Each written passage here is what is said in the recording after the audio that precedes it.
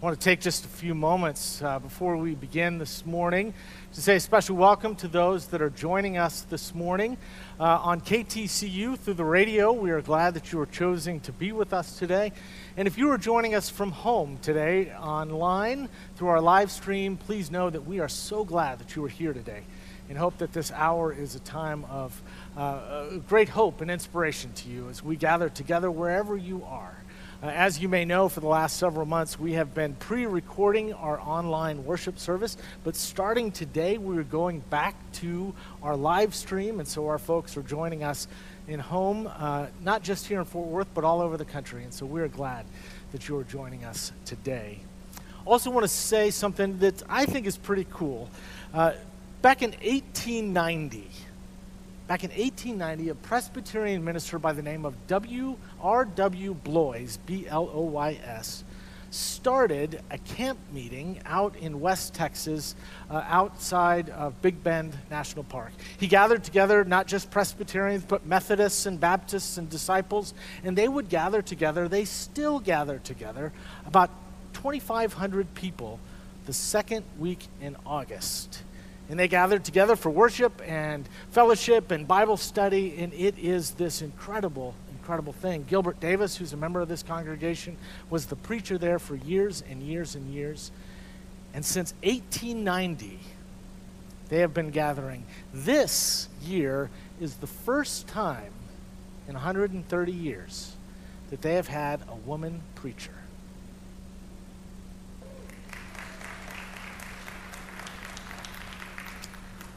But wait, it gets better. It was our own Renee Hoke who preached for that.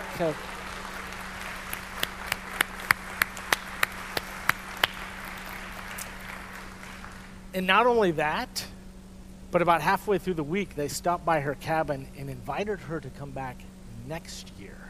And so we are thrilled and we are proud. So we are starting a new series today that we are calling The Leading Causes of Life. And let's be honest, we all know, right? We're quite familiar with the list of the leading causes of death.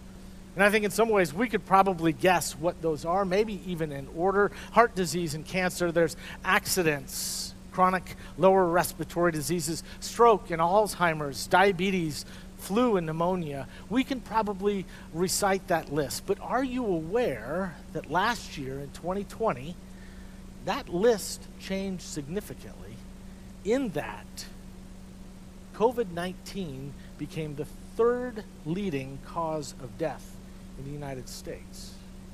Not only that, but according to a report that was just released in the last couple of weeks by the CDC, that the life expectancy in the United States fell by an entire year and a half in just the first 6 months of 2020 due to the COVID-19 pandemic. That's the largest drop since World War II. And the death rate grew from 2019 to 2020 by 15.9%. In deaths per 100,000 people, according to the report. All that to say that here in the middle of this pandemic, one that is once again raising its ugly head, surging once again, that we have had to think and talk about death way too much. And I am tired of talking about death. And I want to talk about life and not death. And we have heard way too much about death and talked way too little about life. And so over the next several weeks, we're going to look at the leading causes of life. You may remember that Jesus explained in John 10:10 why he came. I came, he said, so that they may have life and have it to the full. Another translation says that I came that they may have more and better life than they ever dreamed of, Jesus said. That they may have life and have it abundantly. In this series, we're going to look at some of the factors in living the life that God intends for us, that God created us to live a full life, an abundant life filled with vitality and meaning, wholeness and health. And so over the next several weeks, we're going to talk about things like connection and how our relationships help us to live the life that God has entrusted to us. We're going to talk about living with a sense of purpose, a sense of coherence. We're going to talk about agency, about what we do, how our actions oftentimes speak louder than our words. We're going to talk about what it means to be a blessing, to live for other people. We're going to talk about hope, living with a sense of deep hope and not just wishful thinking. Now, our text for today's sermon is from Deuteronomy 30. The word Deuteronomy is a Greek translation of a Hebrew word that means second law. It refers to the law and the commandments that were given to the people of Israel through Moses. And at this stage in the narrative, where we pick up the story, they have been liberated from Egypt, where they have been slaves for generations. But yet, Moses goes to Pharaoh, says, "Let my people go, they are freed." But yet before they go into the promised land, the land that had been promised to them, they spend 40 years in this liminal space between here and there, wandering in the wilderness for 40 years. And here it is 40 years later, and they're getting ready to cross over into that promised land. This is a threshold moment for them.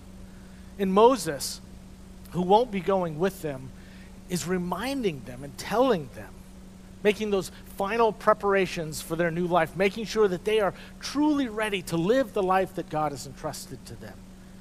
And he reminds them, probably in the same way that a lot of parents across the street yesterday, after they moved their students, their kids into the dorms at TCU yesterday, said, "Remember who you are. Remember what life is about. We have set before you. Make good choices." He reminds them everything that they need in life is right there. All you need to do is to reach out and take them. Everything that you need is either within you or around you. You need to simply choose and decide how you will live. So listen to this text from Deuteronomy chapter 30. Today's reading is from the book of Deuteronomy, chapter 30, verses 11 through 20. Here begins the reading. "Surely this commandment that I am commanding you today is not too hard for you, nor is it too far away. It is not in heaven that you should say, 'Who will go up to heaven for us and get it for us, so that we may hear and observe it?' Neither is it beyond the sea that you should say, 'Who will cross to the other side of the sea for us and get it for us, so that we may hear and observe it?' No, the word is very near to you. It is in your mouth and in your heart for you to observe. See, I have set before you today life and prosperity, death and adversity.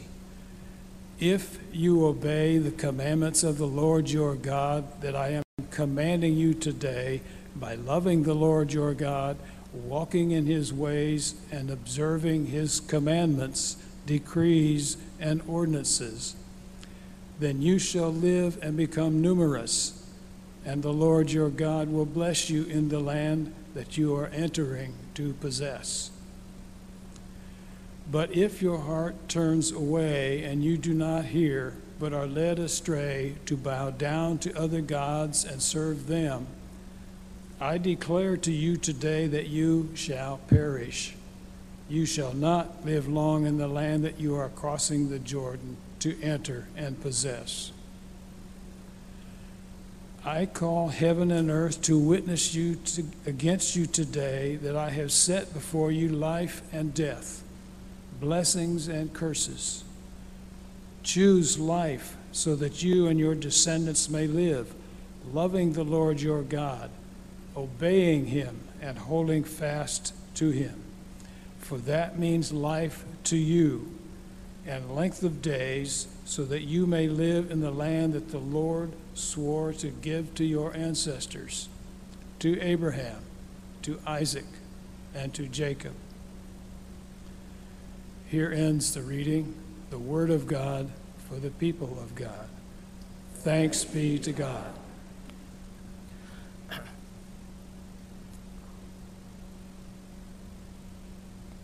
So a number of years ago, I was serving a church in Atlanta, Georgia. Sandy Springs Christian Church is a great congregation. In fact, some friends of mine from that church are here with us this morning. They moved their son into the dorm to start at TCU this week. Also, a member of that church was a guy by the name of Jim Torbert. And Jim actually played basketball at TCU about 50 years ago. And he and I used to talk about TCU all the time. He's a great guy. Absolutely fantastic, man. Wonderful family. He had a wife by the name of Marilyn, still does, by the way, had a wife by the name of Marilyn. And he told me one day, he said, you know, Russ, when Marilyn and I got married, we decided, we had a conversation, we made a decision that in our married life together, that I would make all of the big decisions as the head of the household, and that Marilyn, as the mom, would make all of the small decisions. And then he went on to tell me, he said, Russ, I've had 3 kids. We've made 2 cross-country moves. We've bought and sold 4 houses. I've changed job 3 times. Not once has there been a big decision that I've got to make. And it got me thinking, when he told me that, about how oftentimes it's the little things in our lives that oftentimes have big implications. It's those little decisions that have huge implications later in life. I don't know what that looks like in your life. Maybe it was you decided at the last minute to change the section of your class, to take a different professor, to take the class at a different time, and it was in that class that you met the person that you would spend the rest of your life with. Or maybe you canceled an appointment that you had one day at work, and in that hole that you had, something happened, a phone call came, or something that would oftentimes change the trajectory of your career.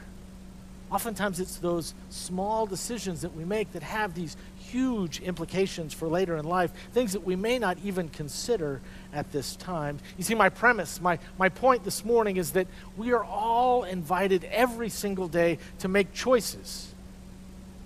And the importance that God calls us to do each day is to choose life. And oftentimes it's through those choices that are not necessarily huge, life-changing decisions, but smaller ones that are no less important, that oftentimes cause us to live the life that God has called us to be. You've heard the text that was read just a moment ago, the words of Moses urging humanity to choose life. I've set before you life and death, he said, blessings and curses. Choose life so that you and your descendants may live. And it sounds so simple, doesn't it? Choose life. But I wonder if we really know how to do that. If we know what that means. There's so much talk recently about death. So how do we choose life? Do we know what leads to living the life that God has entrusted to us, the life that God created us to live? There's this interesting story in Luke chapter 19, this strange passage about Jesus standing over on top of a mountain looking over Jerusalem. And he begins to weep in that moment. And he begins to weep, and somebody says, Jesus, why are you crying? He says, because the people, they have no idea what leads to peace. I wonder if in the same way, how much of an idea that we have about what leads to life. And that as Jesus stands over our lives and looks, he continues to weep. You see, we must choose each day, probably 1,000 times a day. Through those little decisions, we are called to make choices, the choices that lead to life. Gary Gunderson works at a hospital in Memphis. He's also on the faculty at the School of Public Health at Emory University. He's written a book about the connection between faith and health. It's been incredibly helpful in helping me put together this series. And he says in this book, he says, choosing life is a lot murkier than fighting death. In the same way that trying to wage peace is a lot murkier than trying to stop a war. A stopped war is not the same as peace. Life is different than non-death. We know how that works. Modern medicine has this array of tools and techniques and technologies that are really good and effective in fighting death and in avoiding disability. Some of you have had your own lives saved by some of that technology, by some of those techniques. And we are filled with nothing but gratefulness for these gifts, for the gifts of the doctors and the nurses, the healthcare workers. And we also know, don't we? We know a lot about ways that we can prevent terrible things happening to our bodies. We can exercise. We can eat right. We even know how to eliminate some of the diseases that are most destructive in our world, things like polio and smallpox through vaccines. All of this leads to a much longer life expectancy. In the last 120 years, the average life expectancy of an American has increased 40 years. 40 years. Think about that for a moment. You think 40 years times the billions of people in this world. That's a big deal. We are living longer. But the question remains, are we living more? We're living longer, but are we living more? There was an essay that came out a number of years ago called The Paradox of Our Time. Some people thought that maybe it was the Dalai Lama that wrote this essay. Other people thought, well, no, it's obviously George Carlin, the comedian. There's a big step there between the Dalai Lama and the George Carlin. But actually, you know who it was? It was a Presbyterian minister in Seattle by the name of Bob Moorhead. And in this essay, he says this. He says, the paradox of our time in history is that we have taller buildings but shorter tempers.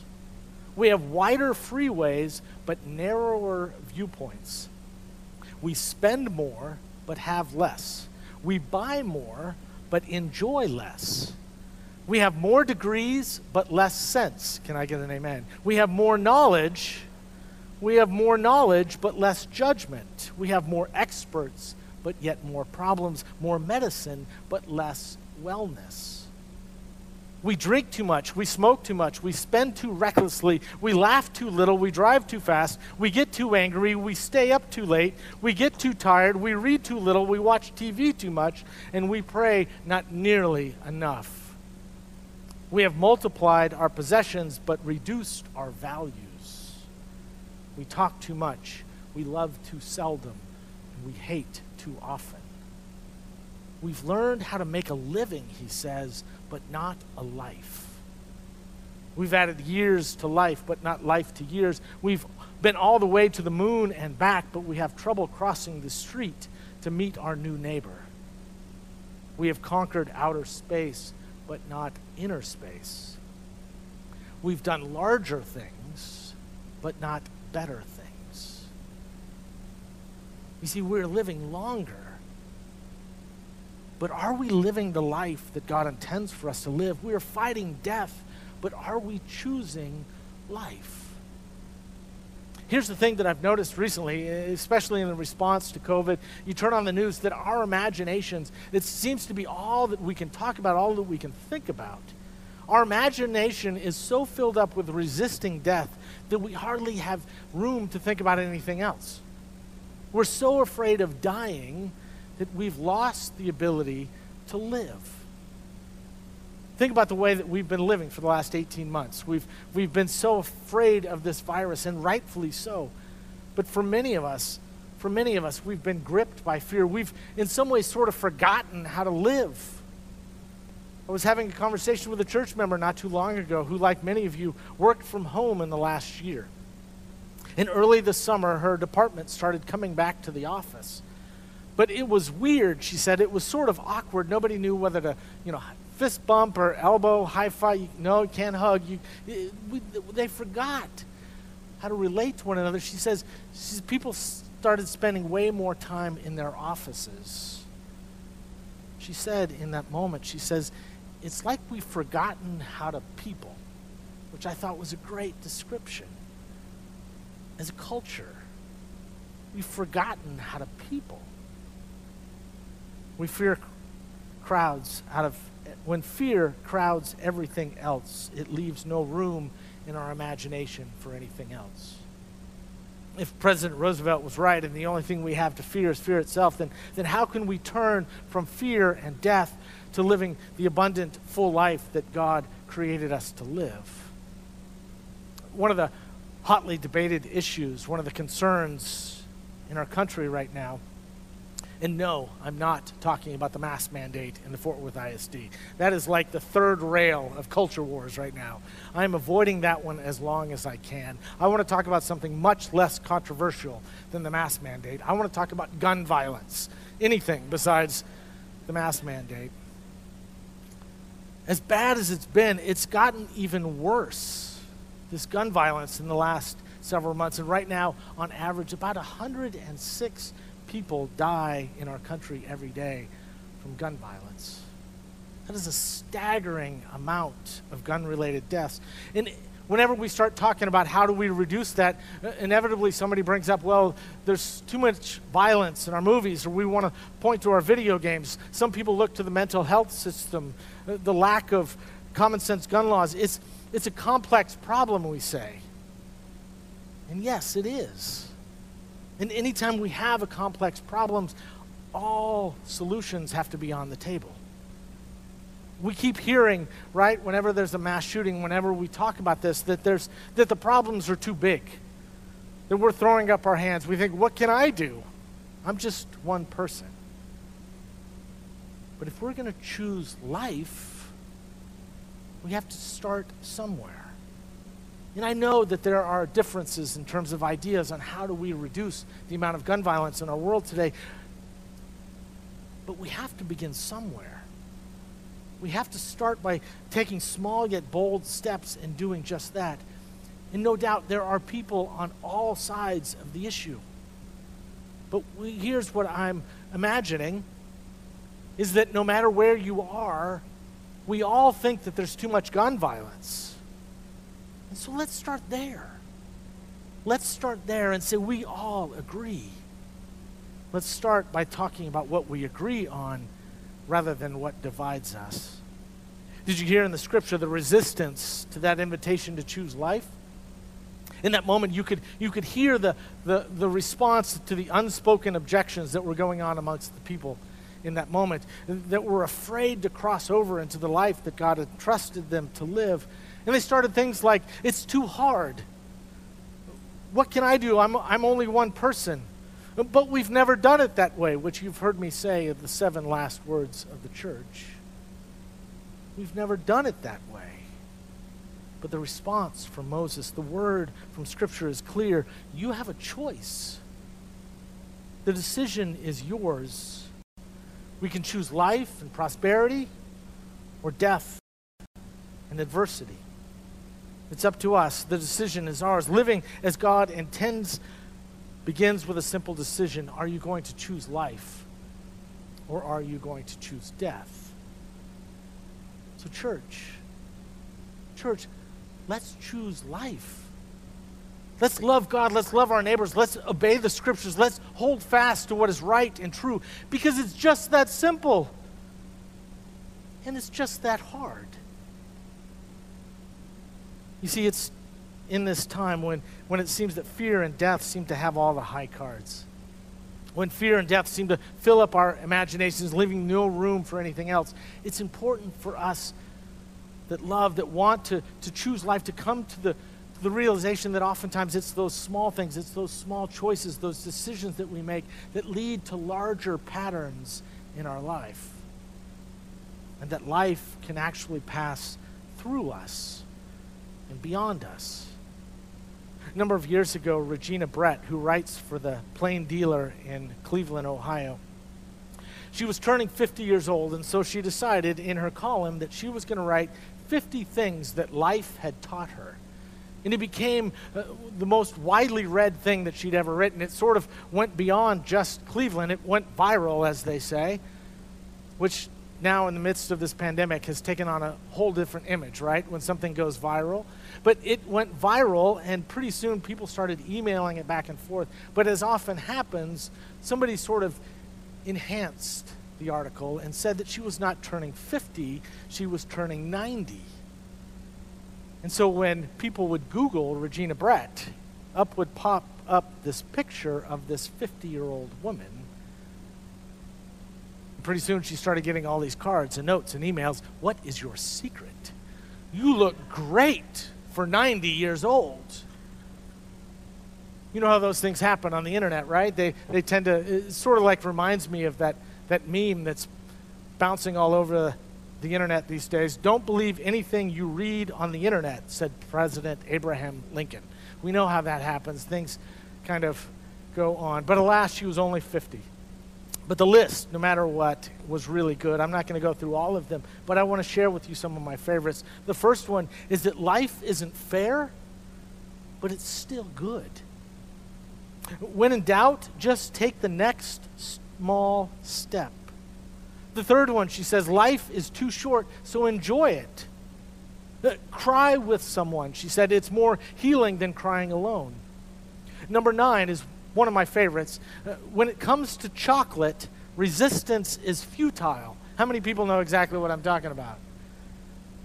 Burn the candles, she said. Use the nice sheets. Wear the fancy lingerie. Don't save it for a special occasion. Today is special. Be eccentric now, she said. Don't wait for old age to wear purple. Go Frogs. No one is in charge of your happiness but you, she said. Number 36, get outside every day. Miracles are waiting everywhere. Number 39, the best is yet to come. And number 50, always choose life. You see, church, you are a child of God. You are created in the image of God. You are valuable. You are worthy of love. You are already a part of what God is doing in this world. And God created you. God created you to live this life, this full life filled with health and wholeness, vitality and compassion and generosity. And everything that you want, everything that you need in this life is either around you or within you. You just have to know where to look. Because once you see, you can't unsee. Once you know where to look, you see life in the most surprising of places. You see, the choice is yours. It's up to you. And my hope and my prayer for you, for all of us, is that we will choose life.